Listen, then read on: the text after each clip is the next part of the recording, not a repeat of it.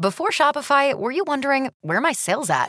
Now you're selling with Shopify, the global commerce platform supercharging your selling. You have no problem selling online, in person, on social media, and beyond. Gary, easy on the cha-ching. Oh, sorry, but my Shopify sales are through the roof.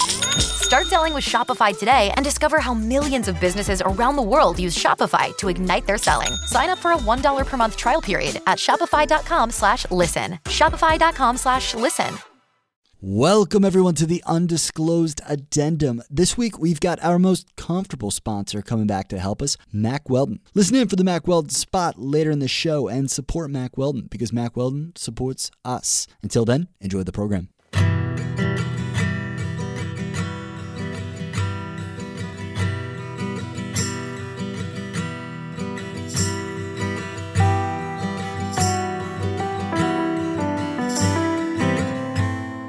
Hello, and welcome to the Undisclosed Addendum.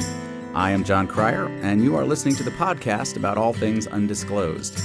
In the most recent episode of Undisclosed, Standby Counsel, the team finally started digging into the trial of Joey Watkins by introducing us to the many, shall we say, colorful characters that constituted his legal team, as well as some of the missteps and machinations that may have doomed the effort to defend him. And with us today are two of the hosts of Undisclosed. We have Susan Simpson. She's an associate at the Volkov Law Group, and she blogs at The View from LL2. Hey there, Susan Simpson. Hey, it's great to talk to you on Skype again. I know. It felt weird to talk to you in person during our live addendum record. That was just weird and, awkward. Totally unnatural. Yes, exactly. But the great thing was our next guest, Colin Miller, was only there by Skype, so I could maintain the distance that I'm comfortable with Colin. He just remained a floating head, overlooking the many things we said in the live addendum. Colin Miller is an associate dean and professor of law at the University of South Carolina School of Law. He blogs at Evidence Prof blog. Welcome to the show once again, Colin Miller. Hey, John. But also with us today is Shannon Murphy. She grew up in Rome, Georgia, and Galesville, Alabama. She has a Ph.D. in social psychology from the University of Alabama. In addition to her university education, Shannon completed a 6-year enlistment in the Air National Guard. And during this time, she was activated for 2 years in support of Operation Enduring Freedom and Operation Iraqi Freedom. Shannon is currently employed as a research psychologist in the Army Research Institute. Welcome to the show, Shannon. Thank you. It's wonderful to be here. First of all, thank you for your service. And second of all, so you actually grew up in Rome. Do you actually know any of the folks that we've been talking about on the podcast? Yes. So Rome actually it's divided into several school districts, which are kind of scattered throughout the perimeter of Floyd County. I went to Coosa High School, so I was in the same class as Adam Elrod. Heath Wilson, who has also been discussed in the podcast, was, I think, 2 grades below me at Coosa, and Heath actually rode the same bus as I did when we were younger. And there are other people from Coosa I know who are kind of more peripheral. DJ Gamble, Jeremy Schuler, Joey Rhodes. So pretty much anybody you've mentioned from Coosa I know, and I was in the same kind of cohort. Either they were in my grade or 1 or 2 classes above or below me. The kids from Armurchie, I did not know Joey Watkins. I did know Tim Hughes, and there are some people who are related to the case that you guys haven't discussed yet that I also was friends with as well. But I was not aware of Joey Watkins. From what you guys have said and from the people I've talked to, his reputation preceded him, but it didn't make it over to me. Yeah, Rome is kind of it's like 3 or 4 small cities shoved together in a slightly bigger small city. So you've got like the Lindale kids and like Armurchie and Coosa, and they don't really seem to interact that much. No, and that's something I don't know that from looking through the Reddit threads, I don't know if people quite have a grasp on that. So Rome isn't a small town, but it's not huge. But, like I was saying, there's a Rome City School District, which houses all of the kids who are in the city of Rome proper. And it's actually a relatively large school. I think there's like 400 to 500 kids per class at Rome, or at least there were in the late 90s when I was there. Then there are the county schools who serve kids that are in these county school districts around the perimeter. And there's really not much overlap between those schools. And they're all kind of centered around a particular, I don't want to say industry, but a workplace. So the Coosa community where I was at, a lot of the families there worked at Platt Hammond or the Kraft paper mill. And then in Armurchie, I think the families there worked in a lot of the mills in Somerville, whereas the Lindale kids, there was a lot of textile mills out there. So although these communities like Armurchie, I could get to Armurchie from where I lived in probably a 10 to 15 minute drive, which isn't really that far. The communities are tight knit enough around these little school districts that there's really not much overlap unless you just happen to make a friend and then they introduce you to more people at that school, which is what I did. And that's also a lot of the action in this story, for lack of a better word, you may have noticed takes place at the Home Depot parking lot. And the reason for that would have been prior to social media, that was the only way we really had to meet people from different school districts. It was known that we would all go to this parking lot and hang out. And that is how we would actually meet other people that we might not otherwise in our little community of the school districts. So was that a ritual? Was there like a night that everybody went? Yeah, absolutely, yes. And it was kind of a coming of age type thing almost, because, whenever you would turn 16, you would get your license, and then that was what we would do. And so there was actually, not to get into too much detail, but there was this route you could drive back and forth from like the Riverbend Mall. You would go down this little stretch and then go in front of the Home Depot and Kmart. And you would go down to this other end of the parking lot where Kroger was at, and you would turn around and drive just back and forth. The little cruising circuit. Yes, I was just about to say that. I mean, it's like American graffiti. This is an incredibly common part of American life, it seems. It sounds so, kind of silly now being an adult. But we would go out as like a group of girls. And if we would see a car full of guys that were cute or whatever, we would wave and honk. And then you would pull over to the Home Depot parking lot or whatever. And that's where the actual conversations would take place. And so that's why there's all of this kind of local gossip happening at these parking lots, is because it was kind of a social space that was outside of adult supervision. And that was something that's noteworthy too, is a lot of kids who had parents who were kind of more directly involved in their lives, not that the kids who hung out at Home Depot and through the parking lot had uninvolved parents, but if you were a child who was very scheduled, say if you had a lot of sports, a lot of extracurricular activities, a lot of church activities, you just wouldn't have as much free time outside of your parents' supervision to talk to one another. Whereas, we had the latitude to go to Home Depot and kind of be unsupervised teenagers and talk outside of adult supervision. So now it seems like a lot of teenagers in Rome, well, certainly the ones that we've talked about on the show, seem to have a lot of interactions with law enforcement. Was that typical of the teenage experience in Rome, or was that unusual? It depends.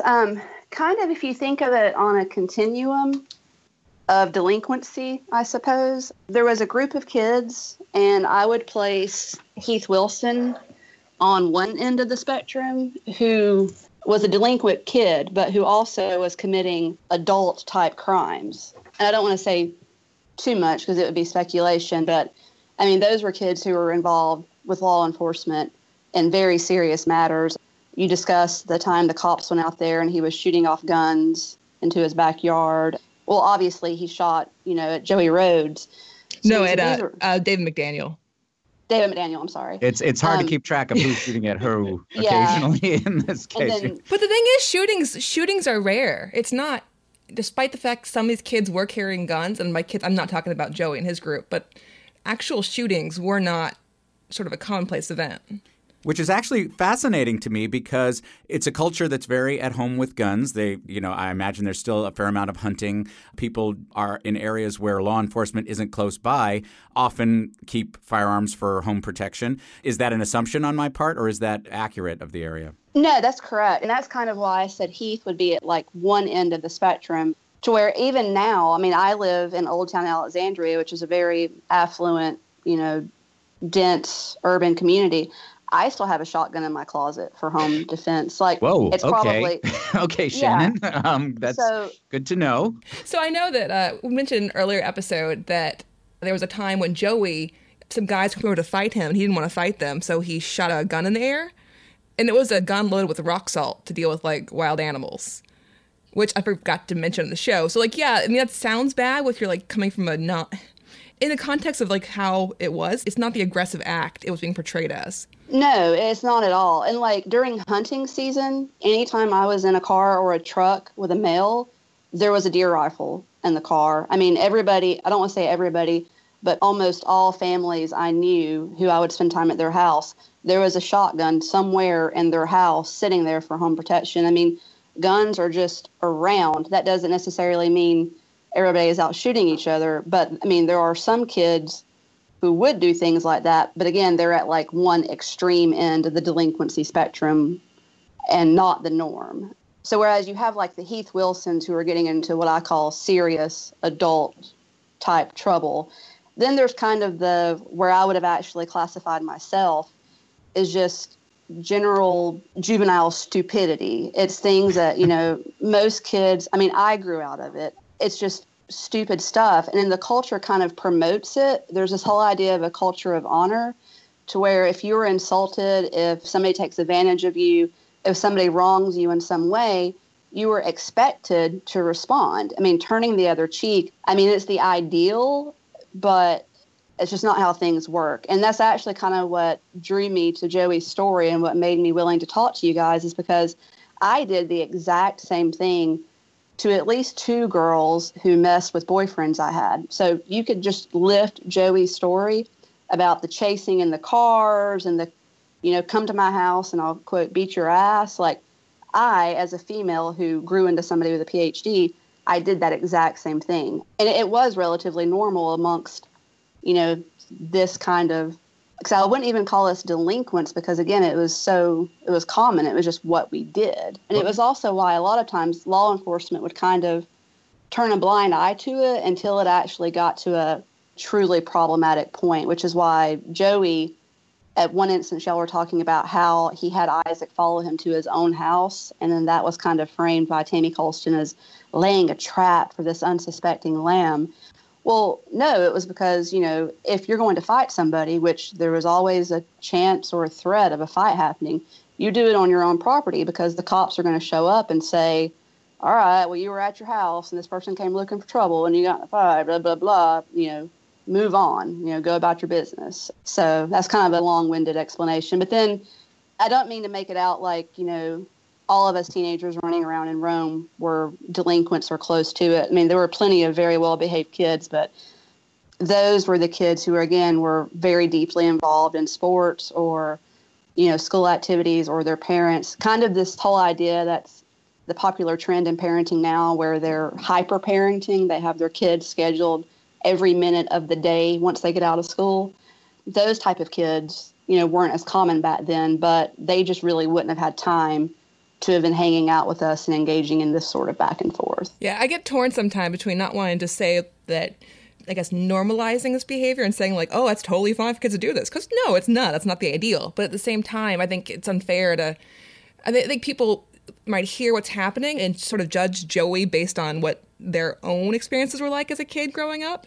And they don't really compare. Like, if Joey did that kind of stuff in some communities, some areas, it would make him a delinquent. I think in the context where he was growing up, though, it didn't make him a standout in any way among his peers. Although Joey was definitely known for being much more of a loudmouth. And this actually, I think 2 episodes ago, wherever y'all are talking about the notion that Joey was running a gang, that's just absurd because that makes it sound as if it was an organized effort and that Joey was particularly badass and that, people were falling in line behind him.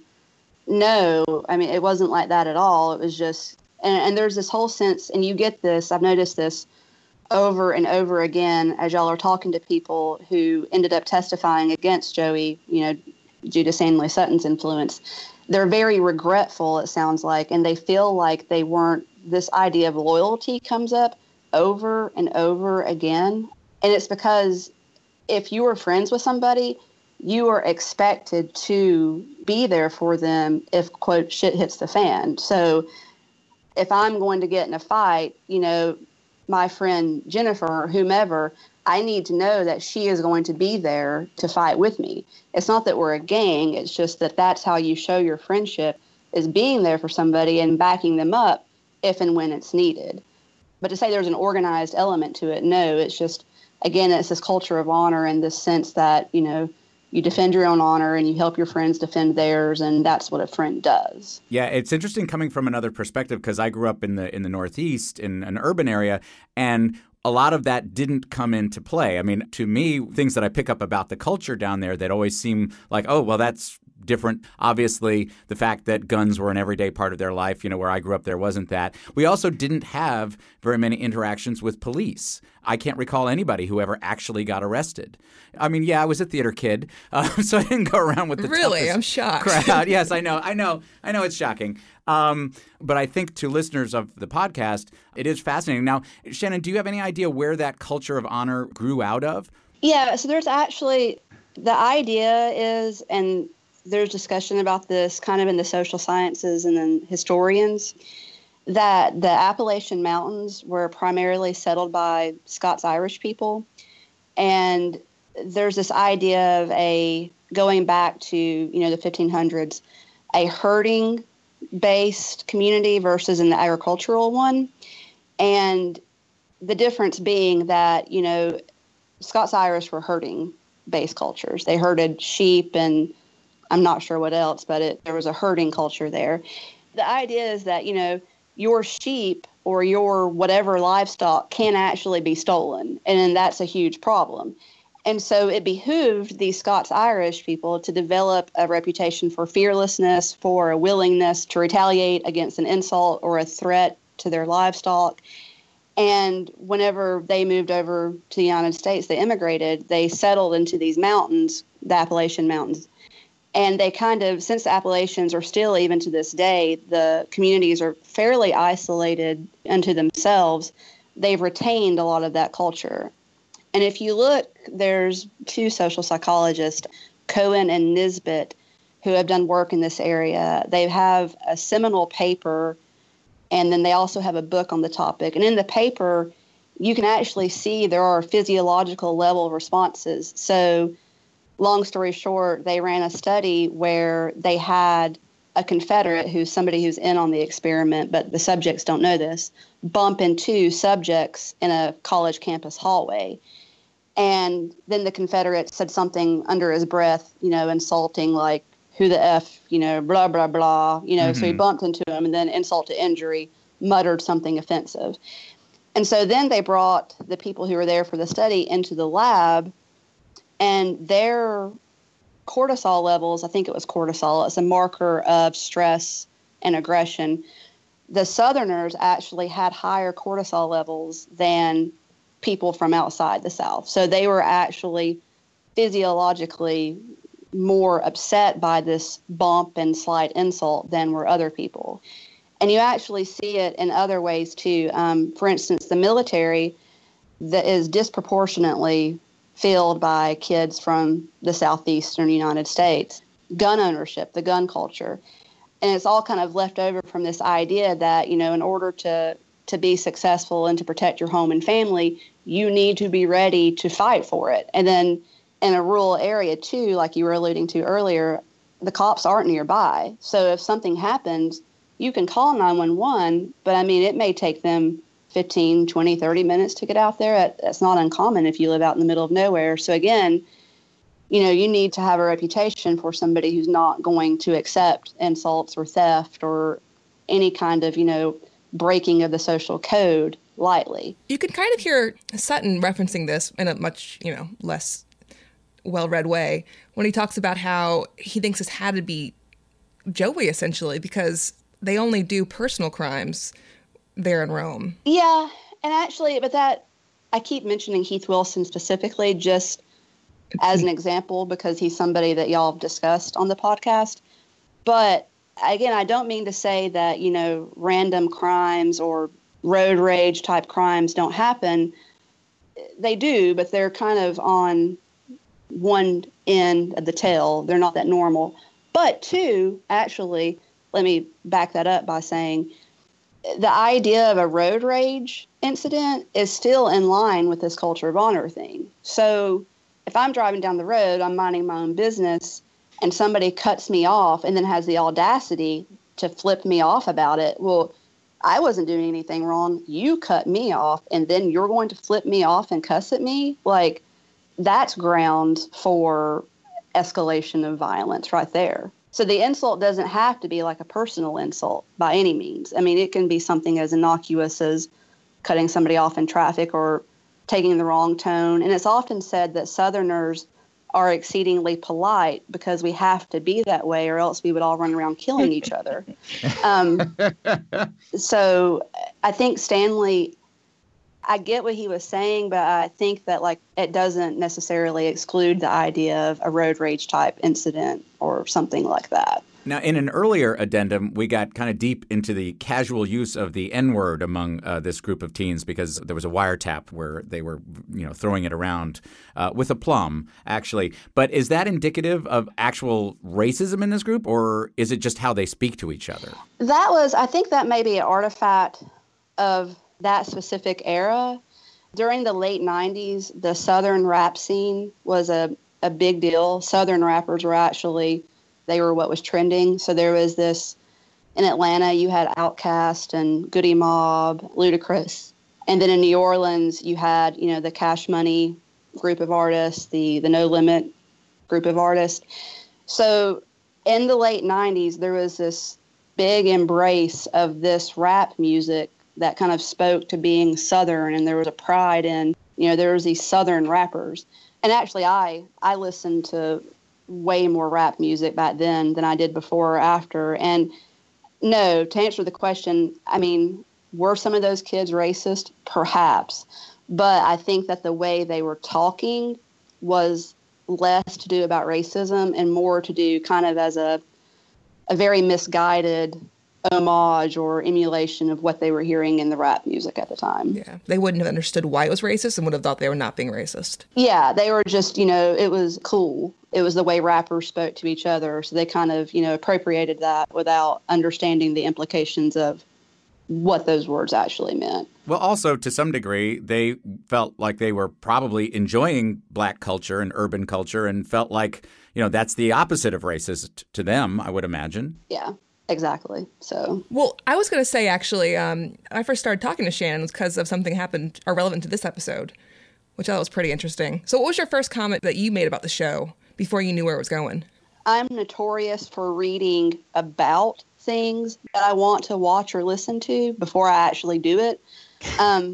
So I forget how this even came to my attention, but I found out about the podcast and I listened to maybe 15 minutes of the first episode and stopped and immediately went to Reddit, because that's what I do, to see what other people were saying about the podcast and to, read media articles about it.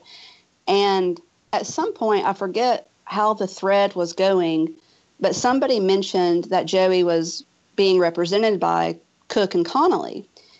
And that, obviously I knew the outcome was that he had lost the case. But I was shocked that somebody represented by Bobby Lee Cook or Branch Connolly in Rome, Georgia, would lose that sort of case, because Bobby Lee Cook does not lose cases. I mean, he's that good, as you guys discussed in the latest podcast, and he's a very powerful, very influential, very respected man, and he's good at what he does. And this would have been the perfect, this is a vintage Bobby Lee Cook case. I think you actually said, you're making a comment about the case and how it was kind of, bizarre. You're like, if Bobby Lee Cook had done this, there's no way Joey would have lost. Exactly. That's what I said. Bobby Lee Cook this is just not a case he would lose. And so that actually was so just not in line with everything I've ever known about Bobby Lee Cook and the way that people in that area respond to Bobby Lee, that I just could not fathom how this had went so wrong for Joey that he ended up convicted. And so then Susan came in and said, well, no, actually he was represented by Abernathy. And then there was, kind of a high C moment. But yeah, I can say this with confidence. I do feel that if Bobby Lee or even Branch had gotten this case, the outcome probably would have been different. And I think Joey's parents, if I had gotten that trouble, because like I said, I did that same sort of stupid stuff that Joey did. I was terrorizing these girls. We would follow them around, chase them down, threaten to beat them up. It got as bad. I'm going to make myself sound like a horrible person here. I know. I wanted to mention that, Shannon. You may want to be a little circumspect about your comments here, but go ahead. But yeah, no, again, my reputation preceded me. This one girl actually quit school and told the principal that it was because my sister and I were terrorizing her. But the point being was that this case that was made against Joey, if this girl had ever showed up dead, they could have made the exact same case that they made against Joey against me. And had that happened, the first person I would have called would have been Bobby Lee Cook. And I would have paid him any amount of money to have got him to represent me. And with utmost confidence that, he would have gotten me off. So, yeah, that's actually what prompted me to speak to Susan directly, because, again, I just couldn't believe that Bobby Lee Cook would lose that case. I've had a few witnesses tell me, when talking about the case and, we're doing, like, well, he has to be guilty. Bobby Lee Cook defended him and he was convicted. Yeah, and actually I kind of came to that same, that was my initial, was like, well, Bobby Lee Cook doesn't lose cases. So if Bobby Lee Cook had defended him and Joey had somehow or another been found guilty, well, then the evidence must have been overwhelming that Joey did it. That's the conclusion I came to whenever I went to speak with Susan for the first time. And the stories about him that you told in the episode were just so fascinating and impressive. But I had a question. Where do most of those stories come from? Because the sheriff story where the sheriff actually took a pot shot at him and then threw a Coke bottle at him while he was testifying. First of all, I want to know the court that allows you to drink a Coke while you're testifying. Maybe that's a Southern thing. I know it's very, very popular in the South. But who actually told you that story? I will say these are also Bobby Lee Cook stories. Well, some of them come from the news and reports of cases. But at the same time, I would say Bobby Lee Cook would, not hesitate for a little bit of self-promotion. For instance, I have a theory that the whole Matlock is Bobby Lee Cook story actually comes from Bobby Lee Cook. Got it. I wouldn't be surprised. Yeah, and actually, so he's known, and I would say even in not only Floyd County, but Chattooga County, which is the county directly north of Floyd, and then over into Alabama, into Cherokee County. He's known because, again, you've seen that from the stories, you describe in the podcast, he's one of us. So he's the kind of person to where if, faced with an injustice of some sort, a perceived injustice, he reacts, immediately, and with violence is a little bit too strong a word to use, but he reacts. He doesn't take it. He doesn't take things lying down. And people admire that about him. And they admire the fact that the quote that y'all gave in this previous episode about if you can railroad a bad man, you can railroad a good man, and you need to approach cases like that. There always needs to be somebody looking out for people. People respond to that again, he's one of us and he will defend us, and he's not, even though he's got more money than God, as far as people around there are concerned, he's not an elitist. He's not a lawyer's lawyer. No, he's not at all. He's a man of the people. And so he's legendary, for those reasons of not being, a stuck up in his office, not getting out and talking to people kind of lawyer. He's approachable. Yeah, I think in some ways he's similar to Cristina Gutierrez from our first season case. Obviously by the time she represented Anon, she had declined, but a lot of the stories about her performance in the courtroom and the way she could relate to the jurors, it reminded me a lot of what we were seeing with the stories with Bobby Lee Cook. Yes, which is why, again, I just couldn't imagine him going into the courtroom to talk to a jury of his own people and not convincing them of Joey's innocence. And especially once I actually started listening to the podcast, knowing the facts of the case, I really feel like it would have been easy work for Bobby Lee. I truly do. And so it is completely unfortunate that whatever the chain of events was that, prevented him or Branch from representing him, it's sad that went that way. Yeah, going back to an earlier episode, he would have called Stanley Sutton to the witness stand, and he would have raked him over the coals on the witness stand and made a show of that for the jury. Definitely. And actually, that's one thing. I have spoken with some people back home, and that was something that came up a couple of times, was why wasn't Stanley called to testify? That's very strange. And again, I think that, Bobby Lee Cook could have very easily made the case that, based on that quote of his, that just because Joey was a punk kid doesn't make him a murderer. I think that could have been hammered home a lot more than it was. And if you read our motion to the Supreme Court of Georgia trying to, appeal the denial of access to the trial tapes, that's one of the things we talk about is Stanley Sutton and his testimony at the preliminary hearing, where he at one point pled the Fifth Amendment. From defense notes, it seems as if what the defense was told was that he'd just been joking are just kidding when he said that, so it wasn't really him pleading the fifth. But on cross-examination, he could have been very much examined on that. And without the trial tapes, we can't tell if there's anything to back up this claim of he was just joking. Interesting.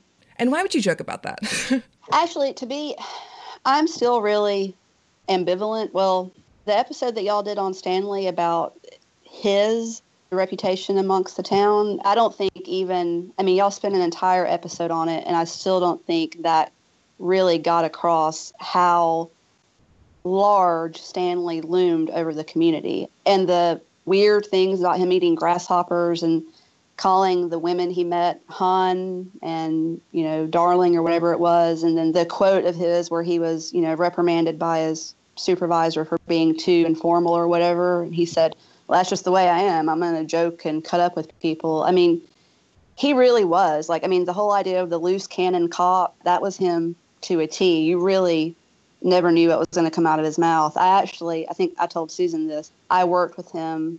My first job was at a grocery store in Rome, and Stanley worked on the weekends there as a off-duty security guard.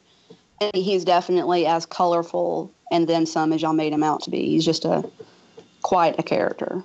So, yeah, it wouldn't surprise me at all if he got up there and, joked around about pleading the fifth, and everybody just kind of, that's Stanley, and yeah. Yeah, no, I've heard that before. Just some people found it really annoying. Some were more tolerant of it, but that's just who he was. And he wouldn't, tone it down for anyone. And very high strung. You just never knew what to expect out of him. And I guess people kind of became accustomed to not knowing what to expect out of him. And so whenever he would do something bizarre, like, plead the fifth, they were just kind of laughed and shrugged it off because that's Stanley being Stanley. So. Did you ever have any actual interaction with him? Yeah, we worked together. Probably the better part of, say, 6 months to a year. He gave me a ride to and from work a couple of times whenever the roads iced over because he had a 4-wheel drive truck. I always found him, again, he was very weird, very intense, very high strung, but I didn't mind him. He was always perfectly fine with me. And actually, even going through the podcast, some of the things he done that you guys have described, I can see how it would be easy to kind of cringe at it, especially the interview he went and did with Kelly and her parents. But in the local culture, even that wasn't all that strange. I mean, people have no compunction about getting themselves involved in everybody else's business. So him going over to Kelly's house and giving her this really, on the surface, creepy, inappropriate father-daughter type talk about dating Joey, that really isn't that out of the ordinary around there. But the whole him calling Joey and his friends a gang, that actually may kind of be my tipping point with my opinion of Stanley. I can't justify that in any way. But, I mean, personally, back then, it was perfectly fine. He was a friend of everybody. And I think that was something that made Stanley unique in the area among the local cops was, if you're a family from the wrong side of the tracks with borderline delinquent kids or delinquent kids, you probably don't have a lot of positive contact with police officers or law enforcement in general. However, Stanley, he made himself available to everybody. You definitely didn't want to get on the bad side of him, as a lot of the kids in, this situation found out. But he wouldn't necessarily make a nuisance of himself. And I think, in retrospect, now that I'm a little bit older, I think that he was probably smart enough to figure out that it would behoove him to become friends with people who were, on the edge of illegal or criminal activity, because those people could prove valuable if and when he ever needed informants or witnesses or whatever. And that sounds like an obvious thing for a law enforcement officer to do, but he was the only one I knew of who was actually doing that sort of thing in the community, because everybody knew Stanley Sutton. Like, everybody knew Stanley. And as y'all mentioned in a previous podcast, you had a strong opinion on Stanley because he was the type of person who elicited strong opinions. It would be very hard to be neutral about Stanley.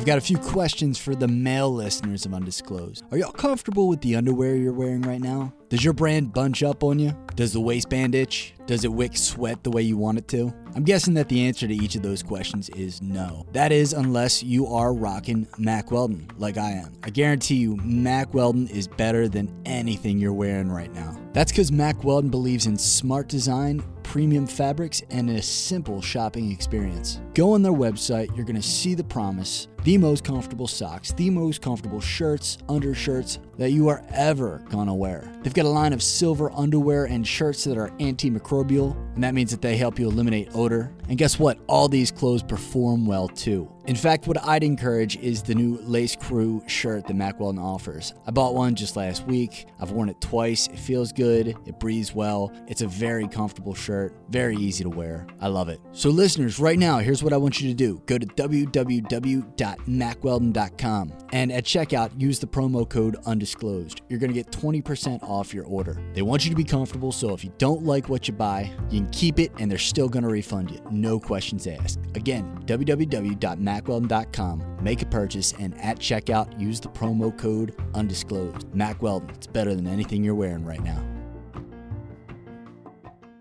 I had a question about that culture of everybody getting in each other's business. Is that something specific to that community? No, I don't think so. And I actually spent time in Valdosta, which is a town in South Georgia about the same size as Rome. And I talked to people there, and they said the same thing. No, it's the same thing there. And I think that's actually because you always hear these stories about how great it is to grow up in small towns with tight-knit communities and how everybody is always there to look out for each other and how they'll give you the shirt off their back.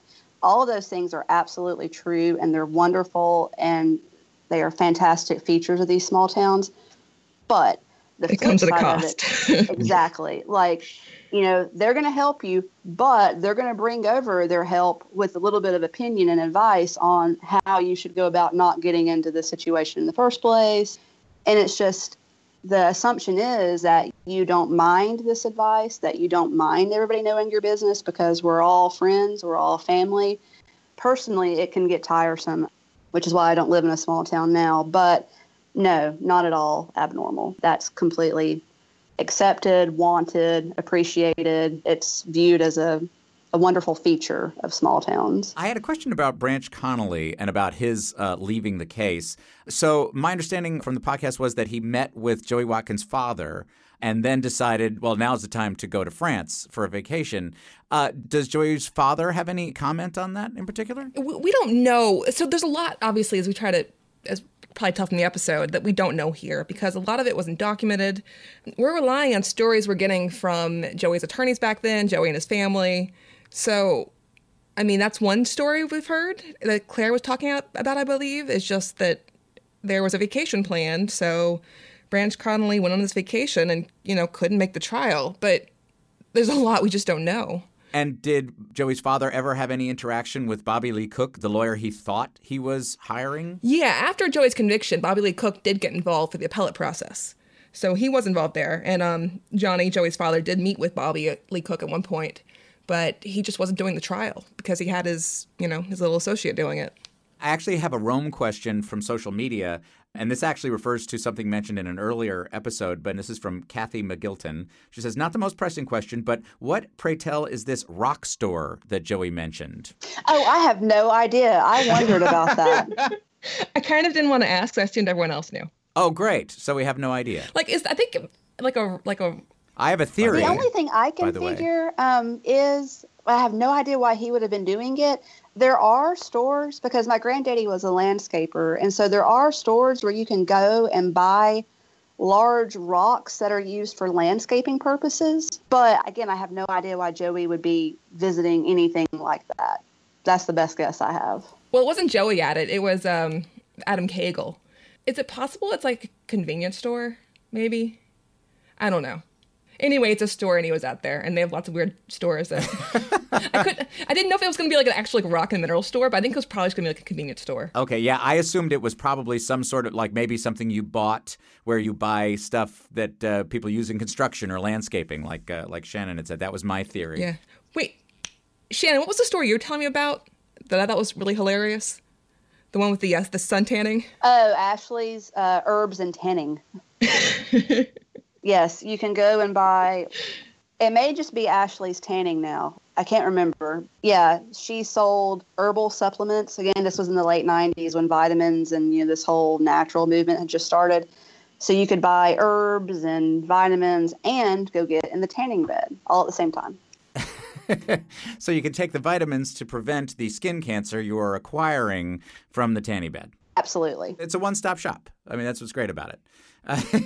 Now, I actually had a question for Colin. So in terms of Rex Abernathy joining the case at such a late time, he claims now that he asked for a continuance, but that it was not granted. But it sounds like nobody's certain of this. Wouldn't there be a record of this?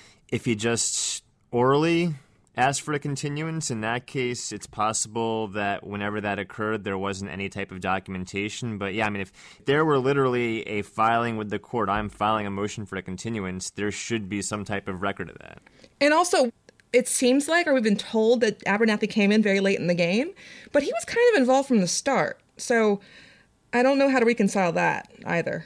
Now, this was appealed on the basis of ineffective assistance of counsel. Am I right? No. Oh, no, it wasn't. Not initially. Oh, okay. So there were... Because they were the counsel that did the appeal. But then later, there was an ineffective assistance claim. Ah. With the cell tower pings. Okay, so this Right. was done on the basis of something that we haven't heard about yet. Right, we're going to have a whole episode on the cell tower pings and how they relate to the trial, but right, that eventually was a claim of ineffective assistance based upon failure to put on a cell tower expert. And what was the first appeal based on? It was some bogus stuff. It was like the Mullinax thing. Character evidence. Oh, yeah, it was Ivane again, which we'll get to later. But it wasn't really... Well, it was the preacher. Joy Boyd, that's right.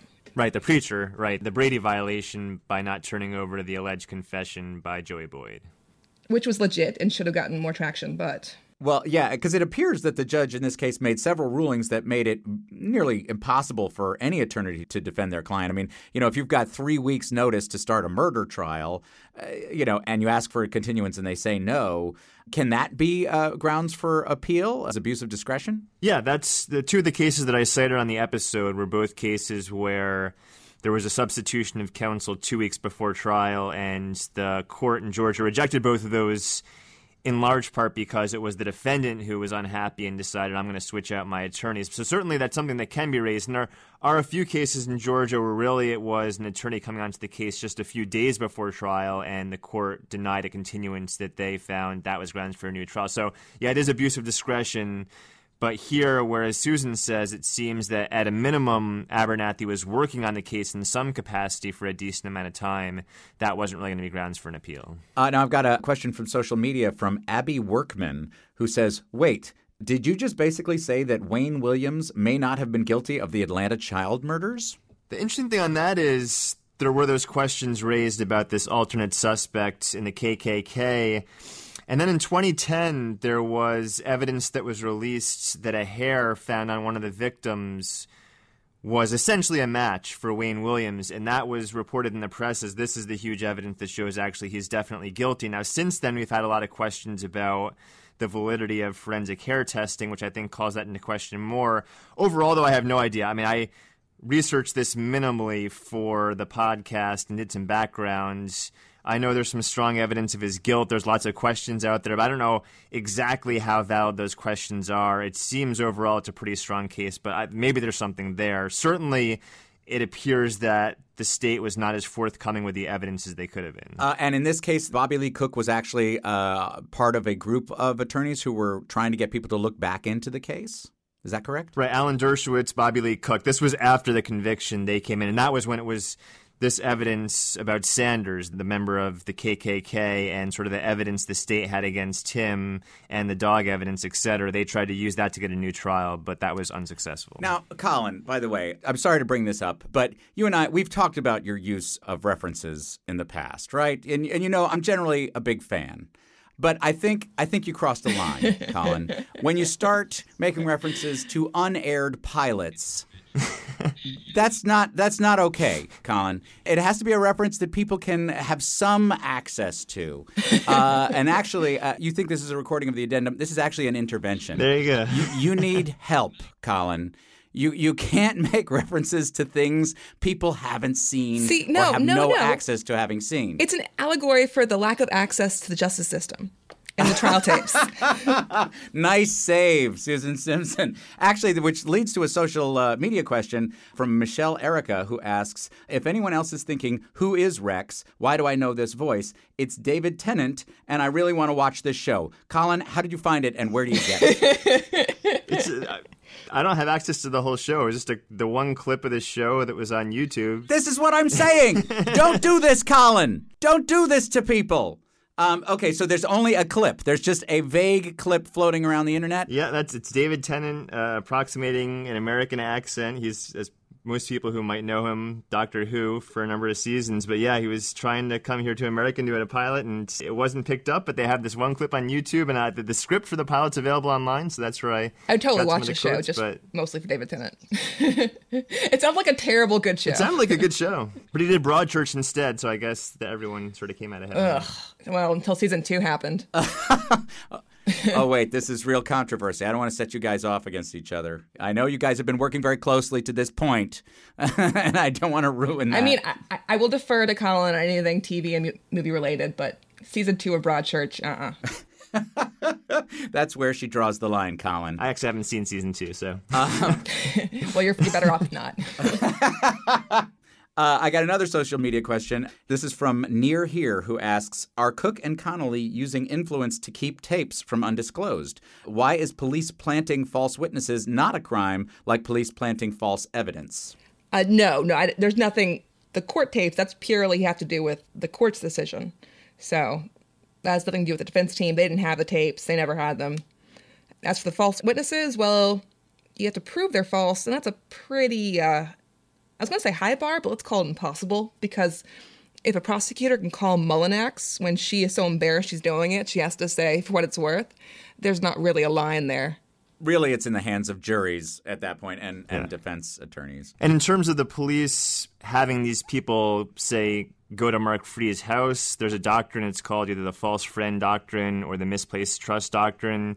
Comes from a line of cases, including the prosecution of Jimmy Hoffa, where essentially they say there's no problem with the police having this is sort of the confidential informant. We have someone who's wearing a wire, and they're going, and we have them come to your house, and they pretend to be your friend, and there's not a Fourth Amendment concern there, because if you place your trust in that person, then you are the one assuming that risk, and they can use that against you. I've got a question from somebody about the Adnan Syed case. This is from Sam Moody, who says, hello, has anyone gained access to the Jada Lambert autopsy? I believe we know that Hay was knocked unconscious before she was strangled, and I'm wondering if Jada Lambert had any contusions on her head in her autopsy, or was it just manual strangulation? She did, actually. And it does not mean, it's not what I'm saying they're connected, that's not what it means, but there are a number of striking details between the two cases and how they were found and presented. Just the setup of the crime scene and the nature of the wounds and how they were found, other than the parks, which are different parks, are eerily close. We don't have the actual autopsy, but that's, you might remember that was it Roy Davis was the name of the man who had killed her, and the reports say that she did have these injuries to the head, but we don't actually have the autopsy report to see exactly the nature of those injuries. But it's very telling that the police didn't choose to pursue that with any vigor. Well, also, that case was not solved until 2004, long after Adnan was convicted, and that was not done until the DNA match came through. Was the actual murder contemporary with the Hayes murder? She was 1 year before. Shannon, did you have any questions that you wanted to ask Susan and Colin? Actually, yeah, and this may be something that's discussed in the next podcast, but I'm interested to know why Heath wasn't investigated more thoroughly as a potential suspect. I know that from the 7th or whichever episode, there was an issue of the 911 log and whether or not he would have physically had time to get from where the David Williams incident happened to where Isaac was shot. But it seems like that should have been looked into a little bit further than it was. We do not have a good answer to that. We will be getting more into the details, we have. But as for the question of why, that one is still elusive, because at least document a reason that you disregard a suspect, right? Yeah. And it just, if I were a juror, just the possibility raised by Heath would have been enough for me to have reasonable doubt. And it seems like Heath was kind of just, I don't even know if he was even brought up at trial. He was brought up at Joey's trial, and the prosecutor did a masterful job of using that actually to spin it against Joey, saying, look how desperate he is to point the finger at some random place. Don't be fooled by his, like, impossible allegations about this other guy. It's all a giant sideshow. He's just trying to distract you from his obvious guilt. Only she did it better. But it was effective the way she spun it out. The question is, if Bobby Lee Cook were on the case, would he have somehow gotten the picture of Heath Wilson's vehicle? And then after Wayne Benson testified, you could imagine sort of similar courtroom theatrics to some of the other ones we mentioned in his past, where he goes through all this and he says, they showed you these hundreds or however many cars, and none of them looked like the vehicle. And you could just see Bobby Lee Cook whipping out this and Wayne Benson on the stand, much like when Claire and Susan showed him the image of this vehicle and the effect that could have had in the jury. If that had happened on the stand, that would have been like right out of Matlock, his reaction. Right. Yeah. Absolutely. I think it would have been effective because, I mean, here's the social psychologist in me talking, but the best predictor of future behavior is past behavior. And if you have somebody who is literally, you know, over here in Coosa shooting at people from a car into a car, my money is on that same guy driving across town to do it again. Or at least, you know, it should have been considered or presented as, you know, something to raise reasonable doubt or something. I think as far as the way the trial itself went, that's the thing that has kept me befuddled the entire time. You can see why Bobby Lee Cook would admire Tammy Colston as an attorney. And in fact, you know, he was suggesting her for a judgeship because she makes some of the same sort of leaps of logic sound plausible that, you know, in normal day-to-day understanding would make no sense. She did some incredible jujitsu up there, and I admire it if it wasn't in the service of an innocent man going to jail. Yeah, she was good at what she was doing. But like you said, I mean, on the one hand, she does have a job to do. She was doing it very well, but... Yeah, it's a hard... Well, part of me is just not willing to... From everything I know about Tammy Colston, I am not willing to... I just can't buy that she could have actually believed some of the claims she was making. She seems too intelligent and too aware to have actually bought into. Maybe she did. I can't say what she did or not believe, but it's hard for me to understand how she could have missed some of the issues here. Yeah, and it's kind of, and now that I know the story behind how Rex was, you know, kind of put on the spot with hardly any time to prepare, now I have a better Allegedly. understanding, of how Joey's defense was kind of not up to par. So thanks so much for coming on, Shannon. This was really helpful. And it's brave of you to come on. If this is your like life and hometown and your involvement, and being willing to talk about it from your perspective now and your knowledge now as a psychologist, I think it's invaluable. Yeah, and it's really, I mean, there's been a lot of ink spilled here recently, not to get overly political, but, you know, and how Trump got elected and this rural white vote. And there's a book out now that's Hillbilly Elegy. The Appalachian culture is misunderstood, but then they kind of do it to themselves by being so insular and so antagonistic to outsiders. And so I do appreciate the opportunity to almost speak on their behalf and say, you know, yes, this, you know, everybody having a gun tucked behind the door and going out and, you know, riding around in parking lots and brawling. I understand that, you know, to upper middle class people who live in suburbs or in urban areas, it sounds bizarre and delinquent and just what the hell are y'all doing? But I mean, it's the way they live their life. And I'm not saying, you know, it's a good thing for everybody to have a gun tucked behind the door or to be out fighting and getting in trouble, and because it's not. But again, it's just, you know, kind of the way things are. So, well, also, it's still a rural community that is adapting to modernity. You know, I think in social systems, and certainly rural social systems, both agriculture and herding-based systems, the young people had jobs. They had jobs they had to do to be part of their family. But now, because modernity has sort of put them in the school mode, it robs them of the daily things that they had to do, the purpose they had to have on a daily basis. And so now, you know, these other things have to come in and take their place. At least that's my understanding of it. I mean, it's a larger, now we're kind of getting into societal level problems, but, you know, you graduate high school, and like I mentioned in the start of the podcast, the little school districts were all built around these little industries, these little mills. So, you know, Coosa, you graduated, you know, high school, you went and got a job at, you know, Georgia Power Plant Hammond or Kraft paper mill. You graduated from Armurchie, you went up to Somerville and got a job, in one of the textile plants. But those jobs are no longer there. And so it creates kind of a little bit of, I don't want to say existential angst, but there's, you start getting to age 18, 19, and there's a sense of impending, what am I going to do? And it's this whole idea of a youth adrift without a sense of purpose.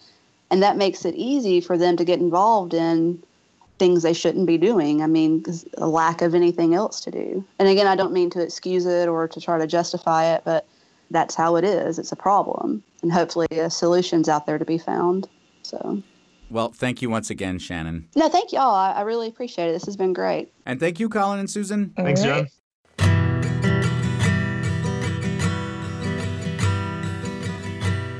And that is it for this week's Addendum.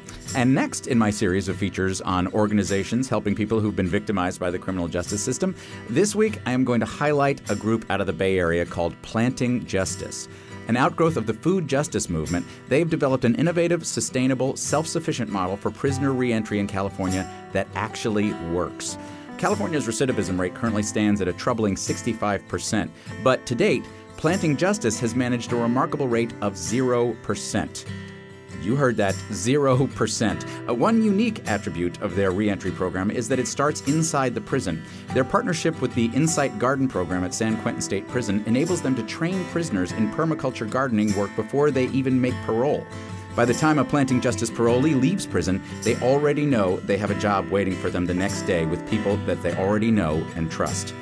When a parolee leaves prison and joins the staff, they enter a workplace where the co-workers understand what they're going through and are willing to go out of their way to support this person through their transition. All full-time staff receive comprehensive health, vision, and dental insurance, as well as generous sick days and paid time off. A job at Planting Justice isn't just a paycheck.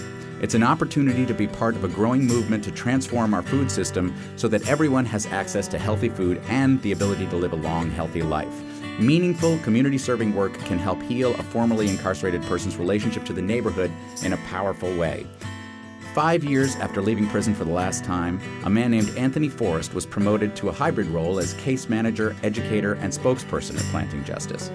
In January, Anthony gave a presentation at the American Corrections Association National Conference in Louisiana, presenting as an expert to the same people who had overseen his own confinement for over 25 years. You can find and donate to Planting Justice on the web at plantingjustice.org. Fans can discuss the show on Twitter at #undisclosed or #justiceforjoey. If you want to tag questions for future addenda, you can use the #UDaddendum, or you can tweet them directly to me at Mr. John Cryer. Also, if you've got worthy organizations, we're actually having a few extra episodes this season, so please send that information on to me. And as always, you can check out the undisclosed-podcast.com website for all the case documents and photos. You can follow Undisclosed on Facebook, Twitter, and Instagram at the handle @UndisclosedPod, and also our key partner, the Georgia Innocence Project at @GAInnocence. I'm going to thank Hannah McCarthy once again and Rebecca Lavoie of Partners in Crime Media for audio production. I finally got to meet Patrick Cortez, who composed our terrific Addenda theme. Doing an awesome job, Patrick, every week. And Mithil Telhan is our project manager. Thank you, Mithil. Enjoy your vacation. And everybody, have a great week until we meet again.